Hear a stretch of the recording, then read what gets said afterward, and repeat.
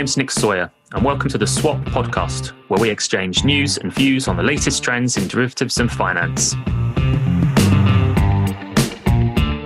Derivatives play a vital role in enabling firms to alleviate uncertainty, transfer risk, and enhance profitability.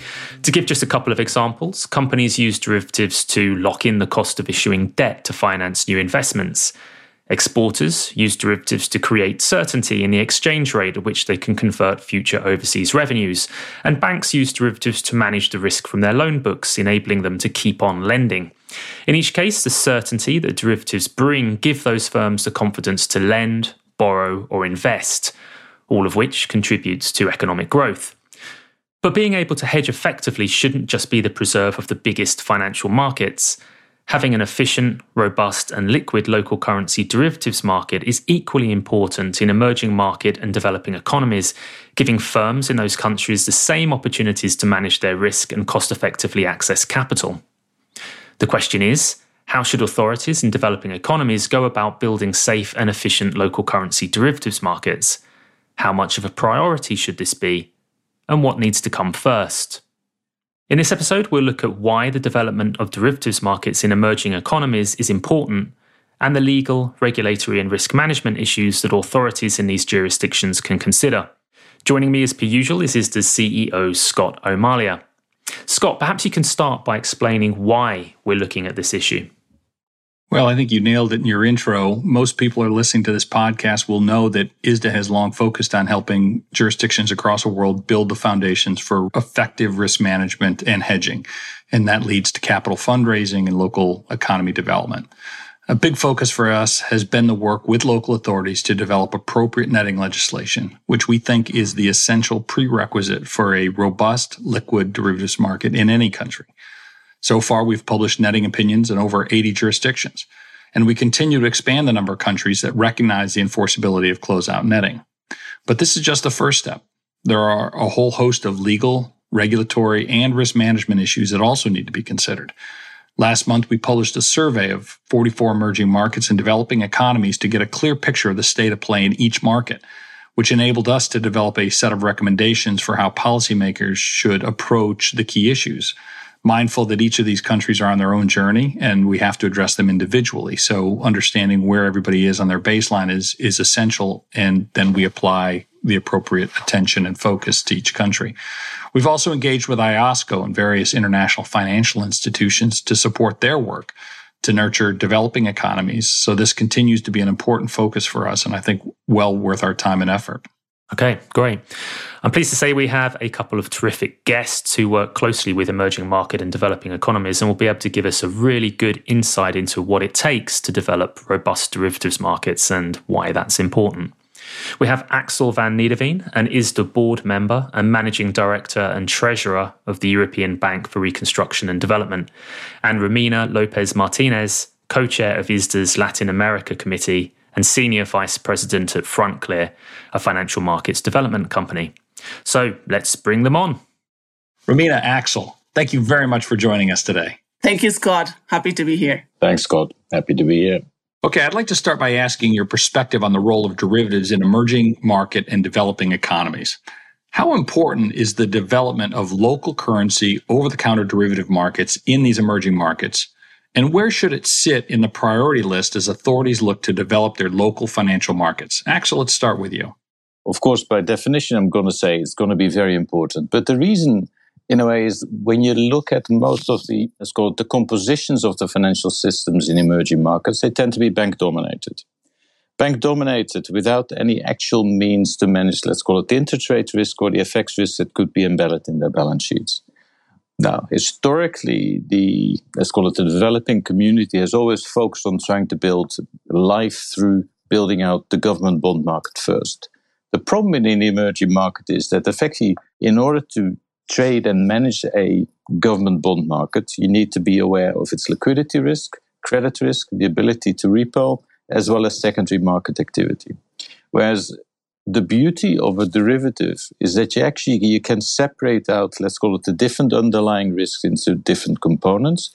Therefore, by developing an interest rate derivative market, you can very quickly at least get to an understanding as to what the price of money is over time, i.e. how to build a yield curve, which is much simpler to do through a derivative rather than through a cash market. And that is, as a concept, is relatively new, and that's something that we're trying to push quite hard in the EBRD, its countries of operation.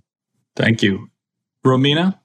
Well, swap markets should be high priority alongside with repo markets as the cornerstone of the local systems and money markets. They are key to facilitate trade finance, bank stability, and monetary policy transmission. Romina, what challenges do emerging market governments and financial institutions face in managing their risks? Can you give some examples of how derivatives are contributing to the development of emerging market financial systems and economies? Emerging market governments have either issued debt in US dollars and take on currency risk, or issue debt locally, but then they're constrained by domestic saving pools unless foreign investors can use swaps to hedge currency risk. Derivatives can help facilitate foreign investment in local debt issuance. Dollar debt issuance is a critical issue, and we have seen time and time again since COVID, for example, and the war in Ukraine, a large portion of emerging markets have lost access to international markets. Axel, what are your thoughts on this? Well, the most important thing is, of course, basically, the government needs to be able to finance in, let's call it, in the right currency, in the right framework. For that borrowing, it needs to be able to rely on an investor base. Most of the financial systems that we work in the emerging markets are, let's call it, heavily bank dominated, meaning 90 to 95% of the financial system consists of banks. If banks can't manage the interest rate risk that is embedded in them buying government bonds, then by definition, they're going to basically charge, let's call it, an uncertainty premium, to say the least, with regards to being able, basically having to buy longer dated debt. The second problem that comes in, and then you can almost like relate it back to what happened to SVB in the US, is that if the banks can't manage the interest rate risk associated with the long dated fixed rate assets on their book, then yes, you can hide it into the held to maturity buckets, but once you have extreme market moves, you not just get the freezing of the market, you also get potentially a questioning about the solidity of the financial system. Therefore, if you're not able to manage the financial risks on your balance sheet as an institution, and as you become less stable, but also the entire system becomes potentially less stable. And we really see that derivatives are a core part of almost like increasing, let's call it, the risk management capacity within the system, which often itself should have major financial stability positive impacts.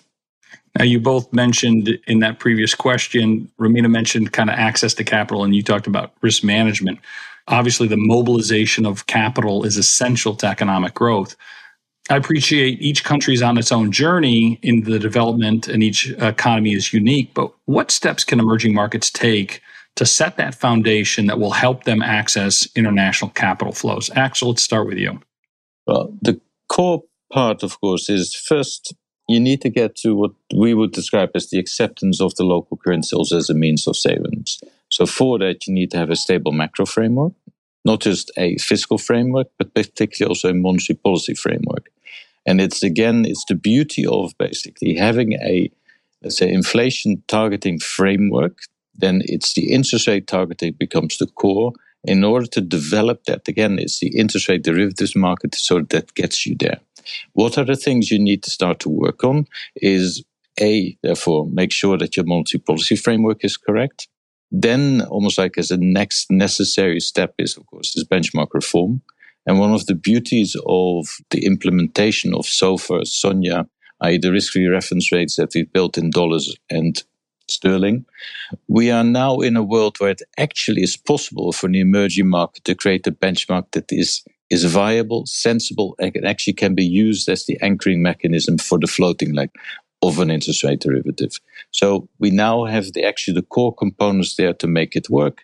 And yes, you will, of course, need legal reform, etc., etc. But I think the first steps are really sort of the easy bits or I'd call them the essential bits, because it's once you build the trust in and an understanding what the domestic interest rate is, it also becomes easier for a foreign investor to make rational decisions whether you want to become involved, yeah or no. Fantastic. Romina, what are the foundations you think are important? I think countries need to focus on domestic financial markets right and getting the basics right, which is like repo and swap markets first.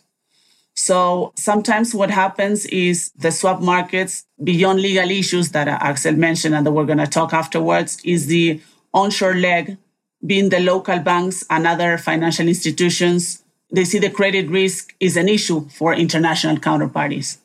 So sometimes local counterparties don't have eligible collateral, and then local markets also often are disconnected with local CDSs, local cash accounts requirements being sometimes too onerous. So until that jurisdiction has the legal reforms in place, it can create some issues for international counterparties to participate in those markets. I'd like to kind of unpack that a little bit. What are the alternatives if a country doesn't have eligible collateral? What do they do? Are they going to have to borrow dollars? Yeah, they have to either go to international markets and issue in dollars, and that becomes a problem unless the local collateral can be taken as collateral. But that sometimes also creates issues in terms of how to register ownership or custodian issues that we've seen in many countries in emerging markets. Okay. Now, ISDA recently published a survey that explored key legal, regulatory, and risk management issues in derivative markets in 44 emerging markets around the world. And we've been working closely with IOSCO and various international financial institutions to build capacity in emerging markets. What do you see as the priority areas when it comes to developing local derivative markets? And to what extent do these priority areas differ depending on the stage of development in each emerging market? Axel, you want to start with us? So remember what we said in the earlier example. Now, a second stage, of course, is because you can start an embryonic interest rate derivative or FX swap market just on the back of, let's call it, long-form confirmations, and at least still the ability to do certain levels at gross settlement. But if you really want to, let's call it, enhance the capacity of the local system to trade derivatives, therefore, of course, legal reform, closeout netting, as well as the enforceability of collateral under bankruptcy will become an important element to really scale up the capacity of the business, as well as being able to make the connections with offshore. Because one of the problems that we've created by the international regulatory frameworks become actually much more difficult for developed market banks to cross borders without hitting their own regulatory boundaries that they're being imposed on from, let's say, their domestic regulators' perspective. And therefore, it's made life more difficult. The second thing that's actually extremely important is we need to develop a regulatory framework in the domestic market as to how to regulate the local derivatives market. And that is actually quite a problem because there isn't, almost like at the moment, there is no best practice or there's no framework as to how to do it. And therefore you see in a lot of markets that either they make the mistake that everything has to go exchange traded because they have an exchange with nothing trading, so they need to find something to put on it, or because they feel that it's open, transparent, and something they can control. Whereas the beauty of an over-the-counter derivatives market is that actually you can tailor-make things to what the end client needs rather than what happens to be available. So for me, therefore, the core is legal reform and a regulatory framework that allows, therefore, derivatives, is clear as to what it is and what types of derivatives as well as what types of counterparties can do. And at the same time, that's another debate that we always have, is speculation is not speculation, is not an evil thing. It is a necessary component of liquidity provision in risk markets. And that's sometimes the most difficult debate to have. Yeah. Romina, anything you want to add to that based on your experience in market development? Of course, legal reform needs to happen. But again, when we are on the ground and trying to identify what needs to be done, of course, the first challenge is that in most of the cases in emerging market, it has to go to Congress. So identifying the right stakeholders locally to start pushing for legal reforms is the first challenge that we come across. Then again, trying to follow all of the rules that have been done in developed countries does not necessarily work because of the size of the local markets. So we should be very careful in how we amend the laws. And there's also, in many cases, the concern of the FX in the countries, that they don't want to open up to some legal reforms that might affect the way the currency is working locally if they have it under control.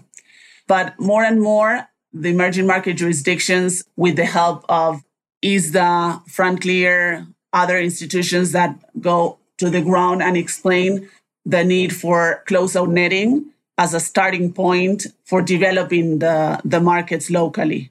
If that doesn't happen, it creates problems in terms of cost of trading and sometimes even trading with international counterparties. Okay, you've both talked about this legal foundation. It's pretty important. So let's unpack that a little bit. Romina, ISDA has always been clear that safe and efficient derivative markets depend on robust legal foundations. And this starts with the recognition of the enforceability of closeout netting, as you mentioned. How does netting benefit markets and market participants in order to remove barriers to growth? And what other legal issues need to be considered and addressed in setting this foundation? To begin with, close-out netting, because the exposure that the market participants have changes dramatically. By having close-out netting, the market participants, say the banks, have more credit to be used to other real economy sectors, right? By having a close-out netting. Then, of course, there's transparency in the markets, how transactions need to be monitored by local regulators. And what we've seen also is that by imposing, for example, registration requirements, we need to be careful in how to do it. We've seen many emerging market jurisdictions having registration as part of a condition for close-out netting. And that has been problematic because if that relies on the local market participant, then the international counterparties don't have control, so they don't feel that they have close-out netting for purposes of their own capital adequacy benefits. So then again, also the size in the markets, in the emerging markets, can't have, for example, that many requirements for mandatory clearing or electronic platforms trading. So it's very important that when we look at all the local regulations, we just identify what needs to be amended and what can wait for a second step when the market grows. We've seen also situations where we have to start from the very beginning, for example, in terms of enforceability of a derivative transaction. Now, there are gaming laws, for example, that might be in place, and we need to make sure that those laws or insurance laws don't apply to derivative transactions and repo transactions. So I think I would say that it's starting from the very beginning, from having laws or regulations that allow a derivative or a repo transaction to enter into in the jurisdiction, then having close-out netting, and then for the rest, being very careful in what applies or doesn't apply for an emerging market instead of just copying what has been done in developed markets. Now, Axel, Romina has established that closeout netting and bankruptcy reform is absolutely table stakes when it comes to market development. Why is that important? And what other legal questions need to be answered? Why, in a sense, I think is relatively simple. Otherwise, you can't scale. Because very quickly, let's say the gross exposures will just explode to such levels that basically lines will absolutely get clogged up. So that's relatively simple. One of the things that I think a lot of countries sometimes forget is that, of course, it's a cross-border legal framework. But a lot of the time, we've seen in countries that you also need to develop a local law-based ISDA for the very simple reason that two domestic counterparties cannot transact with each other under a foreign law. That's the case in quite a number of countries that we work in. So that's just one little add-on. The other thing that I want to say something that certainly I think for markets that are in the beginning stages, secured financing transactions are now covered under ISDA as well. So effectively now under a single master agreement, you can trade both repo or repo-like transactions as well as derivatives, which certainly for markets, instead of having to negotiate two separate legal frameworks, you can actually do it under a single one. So that's a little poster for ISDA, because it certainly would make starting life a lot simpler. But as I said, local ISDA is the thing that a lot of people forget about. And at the end of the day, the core of the domestic liquidity will always be driven by domestic counterparties. Foreigners are always, let's call it the cherry on the cake, rather than that they are the cake. And without the netting, you're just not going to bring in that cherry, so to speak. Yes, exactly. It's also important to keep in mind that when we're speaking about close-out netting, we're speaking about netting of transactions, but also netting of collateral. And more, because that in developed countries, variation margin and initial margin has become mandatory. And eventually, even though there are exceptions for countries that don't have close-out netting, it creates an issue if you cannot net collateral benefits too. That's a great point. You've both talked about this regulatory paradigm, and obviously we have a well-established derivatives regulatory regime post-financial crisis. The regulatory reforms consistent with Pittsburgh came in. And Romina, you've mentioned it in your earlier answers, this transition and thinking about what the right balance is. We have the requirements for trade execution. You just mentioned the initial margin rules for non-cleared trades. There's the clearing requirements, and I think there's some challenges with implementing clearing in very small jurisdictions or early stage markets that would be challenging. Most countries are probably, they want to make the FSB checklist. They want to be fully compliant with FSB regulations and IOSCO regulations and following other jurisdictions. Is that always appropriate in each of these jurisdictions? And how should countries think about maybe phasing some of these things in there? Romina, you want to pick that one up? In our experience working in emerging markets, we've seen that each country is different, and the way how you have to approach reform is also different.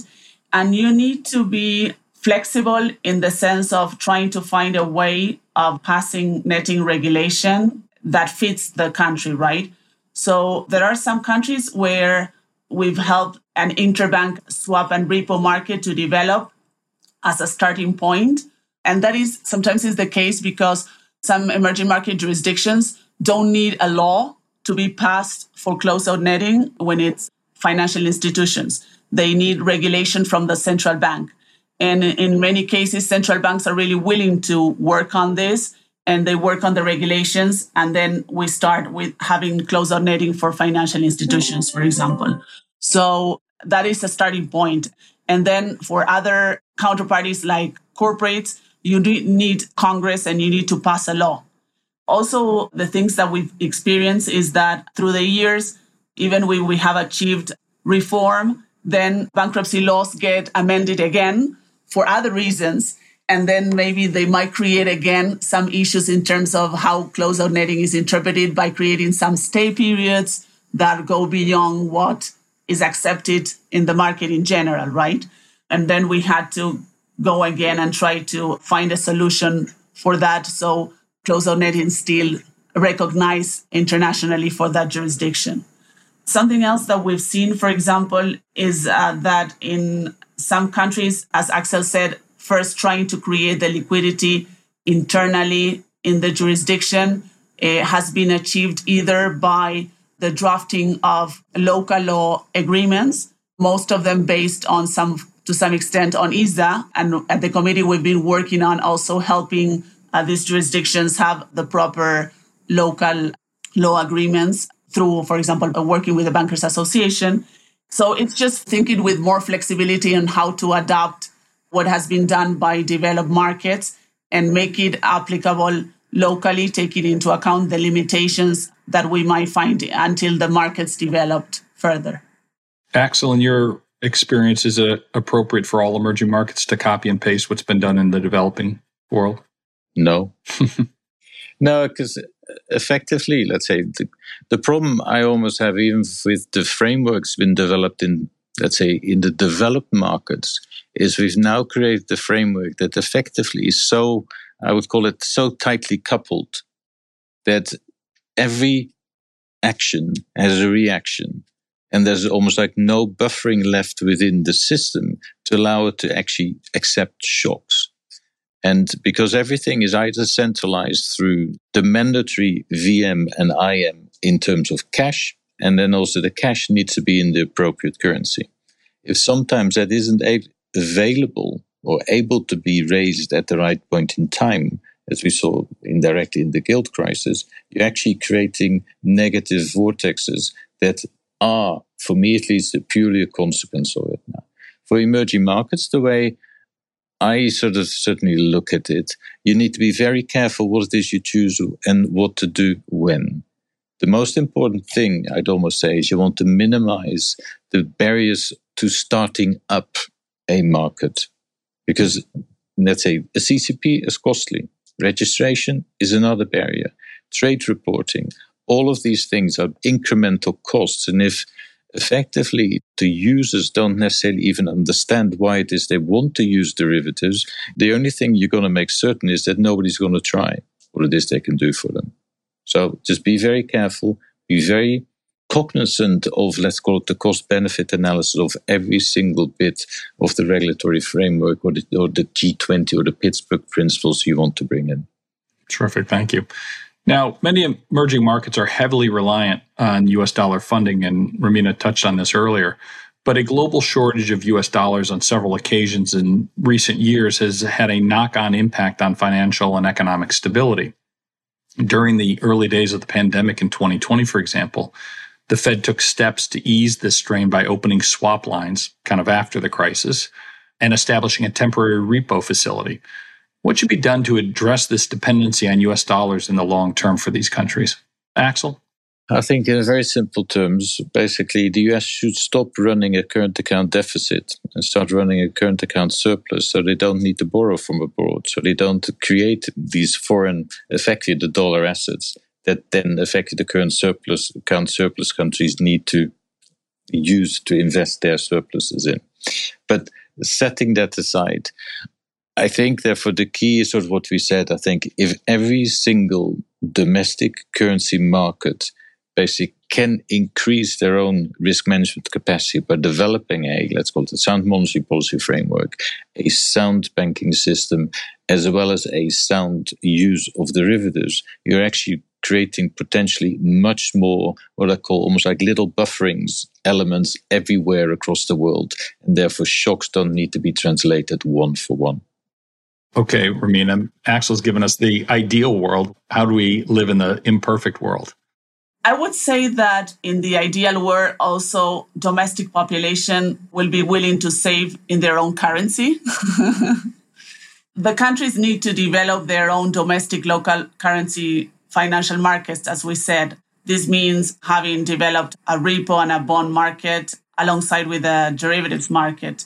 And then if we get all stakeholders to participate, banks, pension funds, asset managers, large corporates, and that also requires a lot of changes in the regulation of these entities that will create a vibrant local market, and therefore it'll be less reliant on US dollar funding. In the meantime, though, should we continue with the swap lines, and is the emergency repo opportunities, are those essential until we get to this ideal state? Indirectly, I think one of the problems, again, let's say, so we've increased, let's call it the liquidity requirements of the banking system globally. So therefore, they've got much higher levels of global liquidity buffers. It's just that the rules are such that you can't use that buffer, which basically means all you have is a bigger, let's call it, is a bigger barrier, but it doesn't mean that there's any shock absorption capacity in, because none of the individual participants are allowed to break the rules. Given then, I think you can sort of see it. Part of the problem, of course, is that central banks are not in the business of taking credit risk on each other, which is why you could sort of see that indirectly the Fed had to step in through the repo market to try to say, I'm using your collateral and giving you liquidity for your collateral, rather than actually saying there is a open swap line available. And historically, of course, let's say before the great financial crisis, in fact, all of that buffering happened in the private commercial banking space. they took effectively the Cognizant decision that they could use their leverage capacity as well as the credit risk-taking capacity in order to do a lot of the cross-border buffering. If that's been restricted, then by definition, the public sector needs to step in. But in lots of ways, they're not really ready for it. Well, they hope they wouldn't have to step in with a safer system, but the reality is maybe they've reinforced that lender last resort requirement. I think that's almost like it's inevitable, basically. If you don't want to let any of the individual participants to use any of the extra buffering capacity until it's almost like too late, because effectively the Fed or the official sector will not react until there is a real problem, by which point in time probably most financial markets will have already moved by quite a significant amount, creating their own knock-on effects. So this is where it's just unfortunate that effectively everything has been taken out of the hands of the private sector, and therefore everything is in the hands of the public sector, which by definition means basically the reaction function is slow. Therefore, the amount of, let's call it market breaks, is only going to go up rather than go down. I'd like to finish up by finding out a little bit more about each of you. How did you get into this field, and what has been the most rewarding part of the journey? Romina? Well, I have a funny story to tell, I guess. End of 90s, I was a corporate securities lawyer at a big firm, and I had to work on an ISDA for the first time because we needed it as part of the transaction. And I drafted all these covenants that I would normally see in my other type of documents. And the person on the other side was an ISDA negotiator. So I got that this is not ISDA language. So I said, oh my God, what is this? And I said, my goal was to learn what was ISDA language. And from then on, I got very interested in derivatives. Through the years, I had the opportunity to work on different transactions that involved derivatives. And one day the opportunity came and I had an opportunity to join a bank. And that was really wanted to build an interest rate desk for Latin America. And that's how I started becoming an ISDA person. And I never again got that it wasn't ISDA language what I was working on. So that's my story. Excellent. Axel? In the sense, I've always worked in fixed income. I became, therefore, treasurer of Development Bank, let's put it that way, in 2004. And one of the first things that we sort of want to do is actually to create the ability for us to lend in local currency. Because most of the development banks, all that they've historically done is lend in dollars or euros to emerging economies. Therefore, as one would describe, you're part of the problem rather than being part of the solution. So as we start to want to build it out, actually, you start to find all the things that are wrong or different or difficult to implement. And therefore, on that road, you then start to actually think about, okay, what is it I need to do in order to be able to manage my balance sheet the way I would do it in dollars or in euros, as I would nowadays do it in Turkish lira or Egyptian pounds, you name it.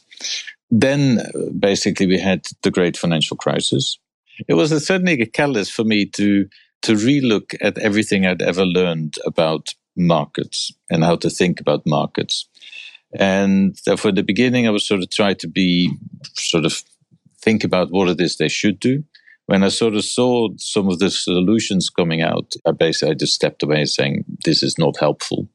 So I started to concentrate just on emerging markets and therefore how can we help them develop their systems. So at the EBRD, we started, that's around 2010, so after the great financial crisis, also our what we call the Local Currency and Local Capital Market Development Initiative. And as part of that, basically I've been there for almost like this now, a 10 years plus journey in helping countries to go from where they were to some of them where they are now. And of course, along the way, we've had many a different crises, whether it is the Crimean invasion, the Ukrainian invasion, the European debt crisis. So you've seen everything happen with fits and starts. But yeah, for me, the joy is actually sort of seeing how it is you can keep on building things out and even being able to, let's say, help. I'd almost say one of the prime examples that we've done the most work is in Georgia. Small country, 3 million people. Small open economy, Nevertheless, we've gotten to a stage where they have a monetary policy framework that works. They have a benchmark. They have, let's say, a banking system that starts to understand actually how to transact with each other. We've implemented, let's say, risk-free reference rates. We've implemented, therefore, all the little bits that basically we've been talking about today. And we're slowly now starting to build out the financial system. But of course, things you find out is if you don't have a risk management system where you can't even book a trade, you can't start. And if you can't get that off the ground, how do you convince the C-suite that it actually is necessary? So these are some of the, what call it, the beautiful steps that you need to undertake. And I think indirectly, which is something that we always say is actually incredibly important, you need to have a national champion. For somebody who's on the other side, who's willing to work, and not just for a year or two, but actually sees it as part of his own career or quote-unquote legacy, because it takes a long time. Yeah, I think this is a fascinating journey that you've both been on to provide development, encourage economic growth in these emerging markets. It's, I suspect, a very long journey, but a very rewarding one at the end. So thank you very much for joining us today. It's been fascinating to speak with you and learn more about what the steps are to develop the emerging market economies and to develop the right foundation and the next steps needed to grow these economies. Thank you very much for joining us on The Swap today. Scott, it was really interesting to hear the views of Romina and Axel on why the development of derivatives markets in emerging market and developing economies is so important and the steps that authorities need to take to achieve this. But I wanted to circle back to the recent ISDA survey that you mentioned earlier. Can you briefly summarize some of the key recommendations of that? Of course. It's probably no surprise that we think legal certainty over enforceability of closeout netting is a crucial starting point. It's also important that legislation identify the areas of local law that could potentially conflict with the effectiveness of netting agreements and address those issues in the local legislation. We also think policymakers should allow a broad universe of counterparties with different business models and risk exposures to participate in derivative markets, including foreign counterparties, which was noted in the podcast today. That's because a wide range of participants with different exposures and objectives will increase liquidity and allow for risks to be reallocated among institutions in a most effective manner. Now, I'll mention one more, and it's important that authorities in emerging markets think carefully about which international regulatory standards they should implement. For example, mandatory clearing might not be appropriate in jurisdictions with relatively small derivative markets or exchange controls, as that market might lack sufficient depth and liquidity for CCPs to effectively manage risk following a default. Yeah, interesting that a number of those points were brought up by our guests today as well, so that's positive. Okay. I should mention that the survey is available on the ISDA website, so please take the opportunity to read that. And if you're bored at the beach over the summer, take a look at our back catalogue of podcasts. And of course, look out for our forthcoming episodes. That's it for this episode. Thanks for listening to The Swap. Keep in touch with ISDA via our website, www.isda.org, and our social media channels. See you next time.